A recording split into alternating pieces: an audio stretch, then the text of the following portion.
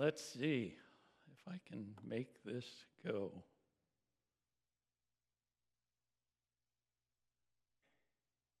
Wow. That's special. I didn't even know the bright yellow was in there, but I'm new to running the software, and at least we can read that. I don't know if we'll be able to read all of it or not. But anyway, I have a hard time believing when I look in the Bible and I see the handful of people that God took through the flood, how he went to so much trouble to help so few people, and it's a great encouragement to me. Bow your heads with me if you would. Heavenly Father, today we're going to take a look at the flood. That must have been a very hard thing for you and a hard thing for the people of the world. But we'd like to learn more about you and about your love and your justice and your mercy. I pray that you will be with us. Send your Holy Spirit to be with us as we study. Touch our hearts with the warmth of your love as we approach this serious topic and see your love in action. You will notice that we are continuing our This I Believe series. We've already shared about creation and the great controversy. Today we are going to have a look at the flood. We haven't gone very far in the Bible, and today we are going to be spending most of our time on the story in Genesis chapters 6, 7, and 8. The story that we're about to look at can be very cute and a friendly story for children with colorful little people and cuddly animals in pretty little boats on glass, smooth waters. But we need to be careful. Wow, that's nice. That's the way I looked at him at home. Don't myth the boat. This is a real story. And it's not just a story. And the best evidence we have for that reality is found in the Word of God, right where we're reading in Genesis. There are some strong evidences in geology, and I have a video that I would like for you to see. Not going to do it here. It would take 90 minutes, and we wouldn't have any time to visit in a friendly way. But Kurt Wise does an amazing job of presenting the geology of the flood, and I think you will be blessed. I have in this envelope some little scraps of paper with the information. You might need to hunt that up. So keep your eye on this. I don't know if I'll get it back there. Right now it's serving as a mouse pad for keeping me going here. If we look back in our Bibles a few pages, it isn't far to Genesis 1:31, where God himself saw all that he had made, and indeed it was very good. A loving God had made a very beautiful place for people. God himself saw everything he had made, and indeed it was very good. As Adam and Eve looked about their new home, things that they thought were normal, since that's all they had experienced, but we might have thought puzzling. It was about, I'm clicking the wrong things here. Okay, catching up. It was the plumbing. The plumbing had some puzzling features. Obviously, springs would well up from the earth and water the whole surface of the earth. The whole thing was irrigated, spring-fed.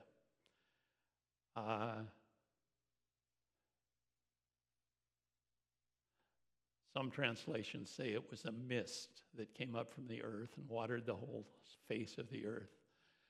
Really doesn't matter a lot because it was still irrigated. Amazing. Apparently, God was very active in supporting his new creation as he continues to be in our world today. the river flowing out of the Garden of Eden from near the tree of life, I assume, parting and becoming 4 riverheads. That wouldn't last very long in God's present world. One river would rapidly cut in and drain the other rivers. Have you ever seen a river dividing into multiple rivers? Real rivers? I haven't. I have been to a place called Big Springs in Idaho. I was amazed. It's a big, beautiful spring flowing out, and immediately it's a canoeable stream, peaceful, clear, with fish in it. It was amazing.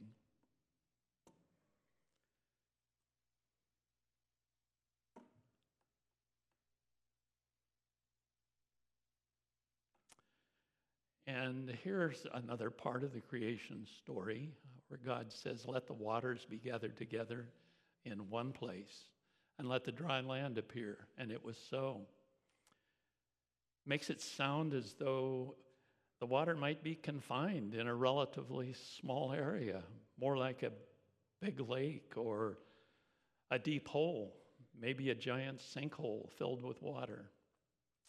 I think these are just some clues as to what might have happened later on in the flood story. This is kind of nice. I can look in advance and see what you guys are going to see next. And God called the dry land earth, and the gathering together of the waters he called seas.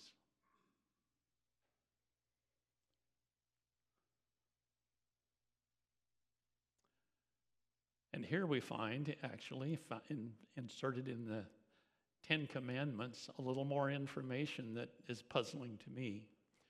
You shall not make for yourself a carved image, any likeness of anything that is in the heaven above, or that is in the earth beneath, or that is in the water under the earth. I'm not sure.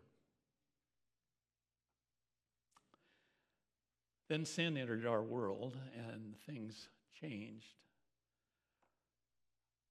pretty quickly. Let's see here. Fast forward some 1,500 years. That's approximately the time that we get from adding together the ages of the various men mentioned in Genesis.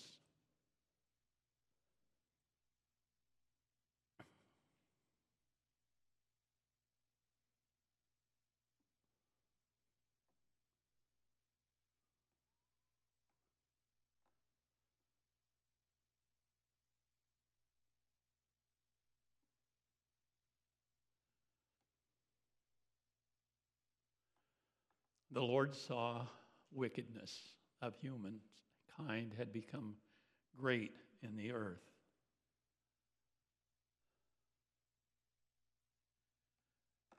Every inclination of the thoughts of their minds was only evil all the time.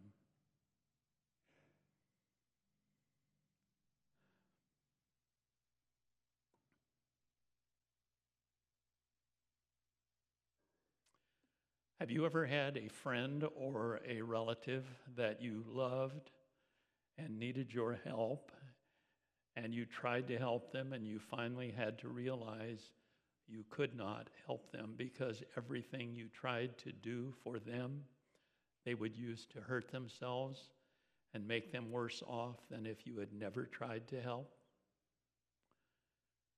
I can think of one in the family that I'm associated with.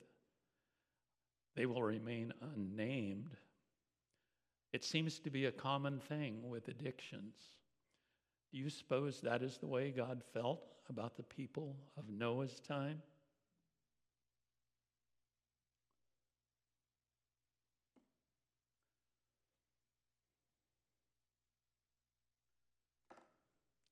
God seems to be particularly concerned about violence.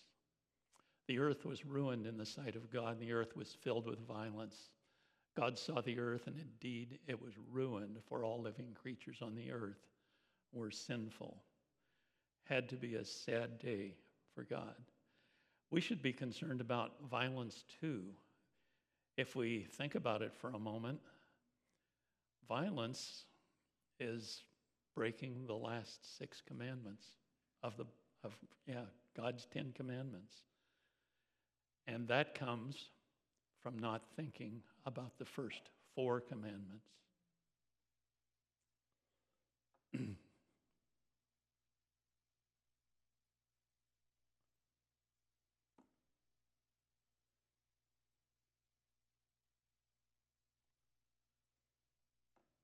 More violence. God said, I've decided that all living creatures must die, for the earth is filled with violence because of them.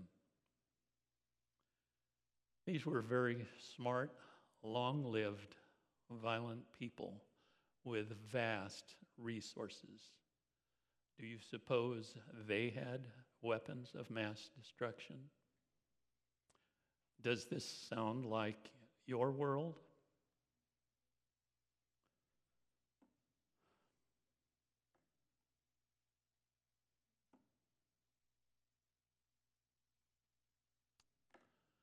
I will destroy man and beast.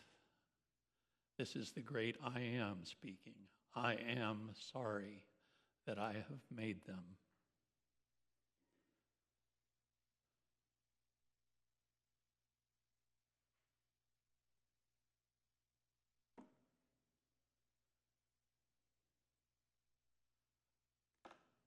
How did we get to this place in the Bible? This is looking a little boring. I'm going kind of slow.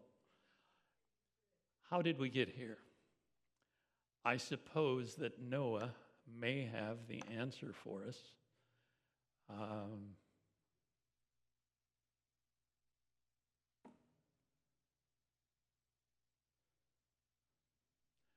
Noah was a just man, perfect in his generations. Noah walked with God. I only know of one other man in the early part of Genesis who walked with God like Noah did. That man was Enoch. And God's word continues after talking about Enoch and says, and he was not, for God took him. Do you think the other billions of people on earth at that time did not walk with God?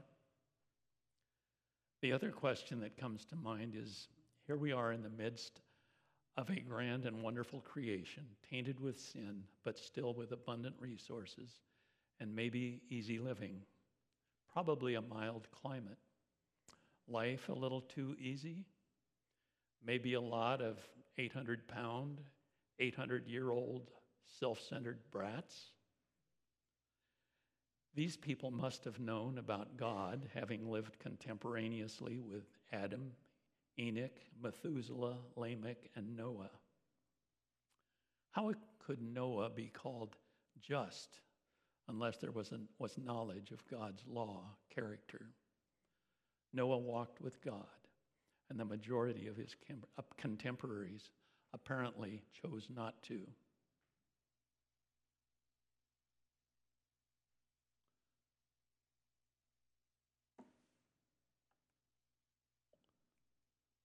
Make yourself an ark of gopher wood, cover it inside and out with pitch. God designed an ark, and Noah built it as God asked him to. No task like this was easy. If you have been to the Ark replica in Kentucky, how many of you have been there? Anybody? Wow. Well, the thing that is really impressive is when you're in the parking lot, it must be a half a mile away. The Ark still looks huge. And the tricky thing, well, they don't have to worry too much about whether the one in Kentucky will float or not. But the tricky thing about wooden boats of that size is that they're notoriously difficult to build. The wood flexes and the boats get leaky.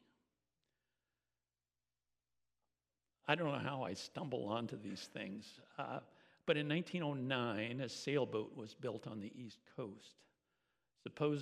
Supposedly the largest wooden boat built in modern times. The governor of Wyoming financed a big share of the boat, and it was named the Wyoming. It was 450 feet long, the same length as the Ark, but I sensed some arrogance there, especially since 100 feet of that length were extensions fore and aft to allow the boat to carry more sail. The boat was equipped with a steam engine, not to drive the boat, but to make it easier to haul the lines and pump the water from the hold. The challenge was, well, they could actually operate that big boat with a crew of only 11. But the challenge was that when the water was rough, the steam engine that would pump water from the hold had to be shut off for fear of setting the boat on fire. Unfortunately, that boat went down in a storm with rough water, and all hands on deck were lost. Now I'm lost. I've had a glitch in my computer, and I don't know if I'll ever be able to catch up with where my notes are. Technology and I are not necessarily a good mix.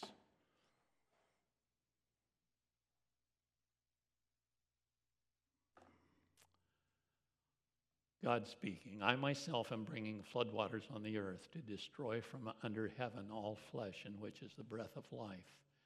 Everything that is upon the earth shall die.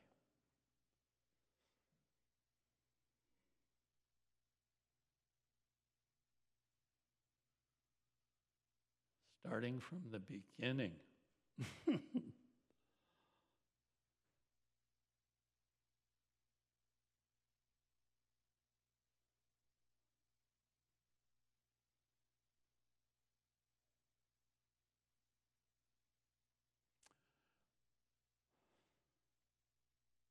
What was the world like then? It was still gorgeous in spite of the fact that it was sin-tinged.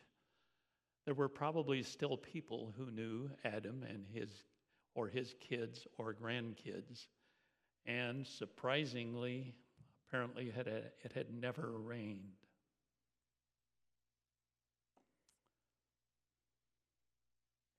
The reason for that is that the earth was watered by that mist we spoke of.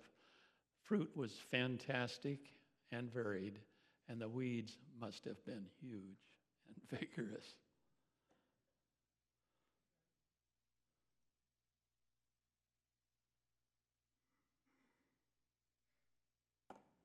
It did it again. Let's see how well I can do without those notes. Apparently, there had never been any flooding. The rivers never overflowed their banks. The sea stayed where it belonged.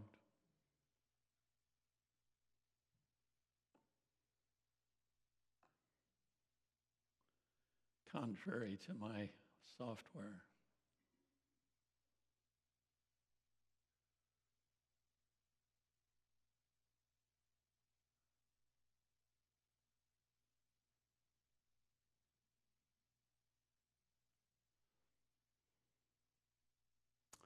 But what were the people like? They were big, strong, smart, handsome, beautiful, and all the children were above average. If we were to see them now, we would probably think they were almost superhuman in our society. We can only guess at the world population at that time.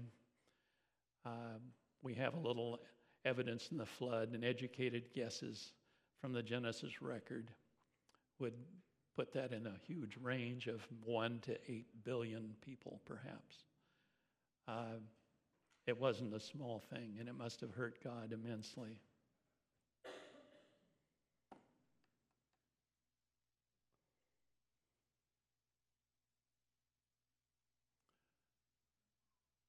Now I may have really done it.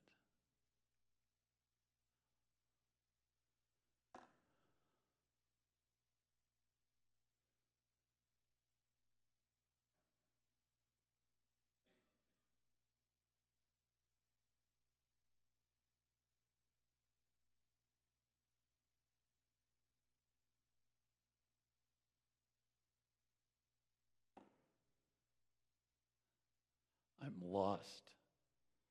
Well, not in that sense.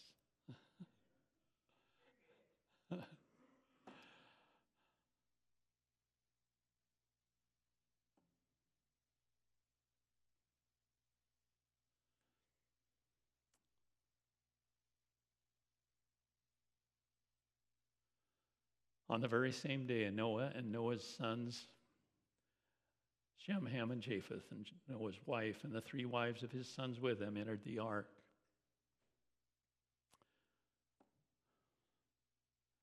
It was the 600th year of Noah's life, 2nd month, 17th day of the month. On that day, all the fountains of the great deep burst open, and the floodgates of heaven were opened.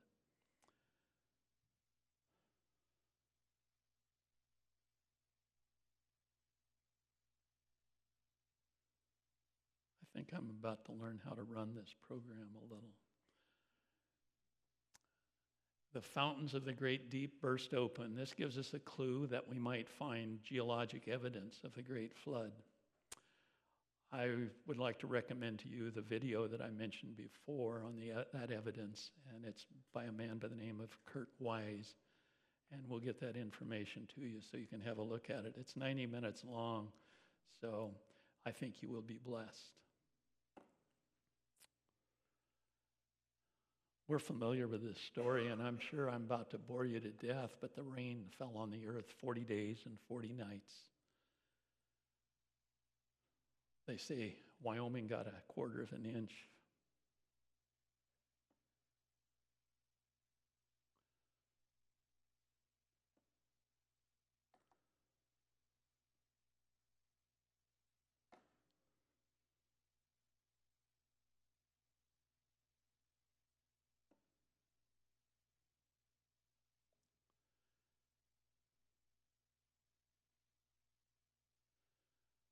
Okay, Noah is now 601 years old.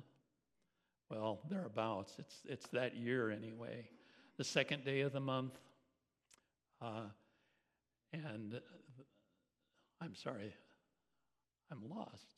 Yeah, 1st month, and the waters dried up from the earth, and Noah removed the covering from the ark and saw the surface of the ground was dry.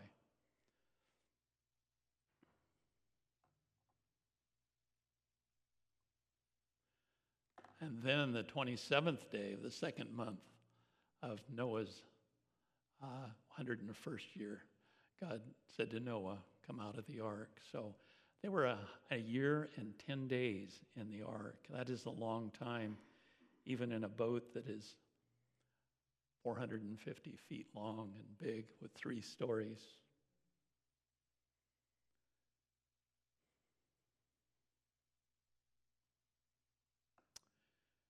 And Noah built an altar and offered burnt offerings. The Lord said to himself, I will never again curse the ground because of humankind, even though the inclination of their minds is evil from childhood on. I will never again destroy everything that lives as I have just done. Friends, there is another storm coming. We've been told by the State Department that we should, if we're traveling, we should be very aware of our surroundings. And I think that advice is good for us today. We need to be aware of what is happening around us. Be aware of violence in your own life and make it a point to walk every day with Jesus. Thank you.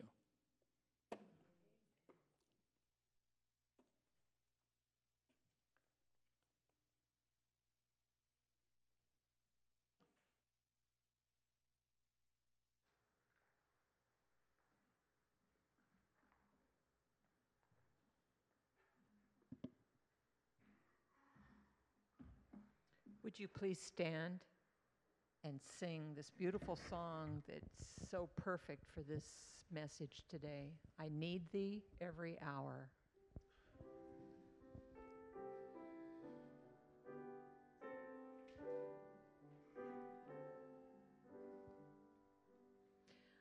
I need thee every hour, us, Lord. No tender voice like mine can peace afford. I need thee, oh, I need thee.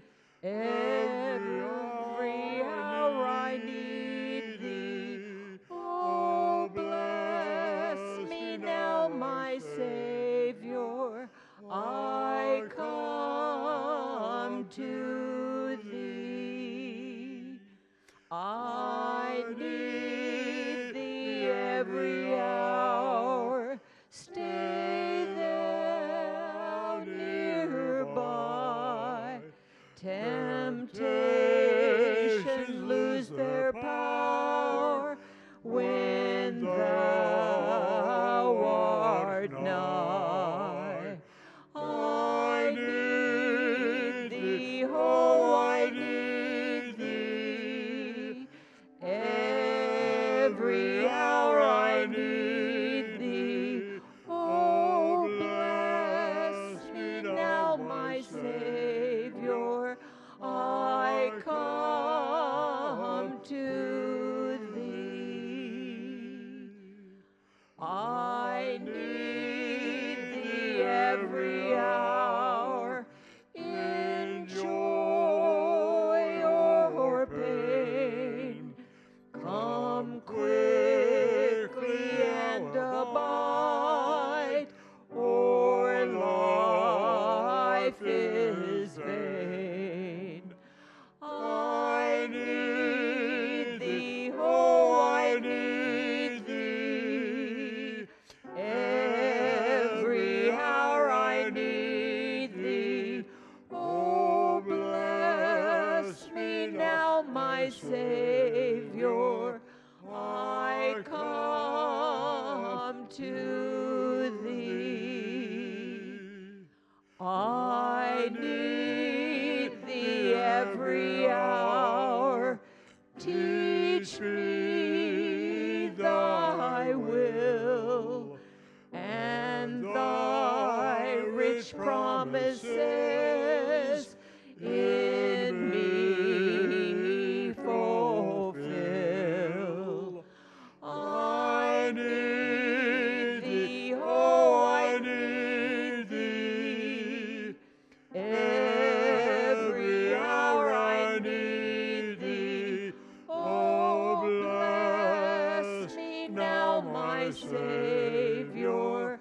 I come to thee. Amen.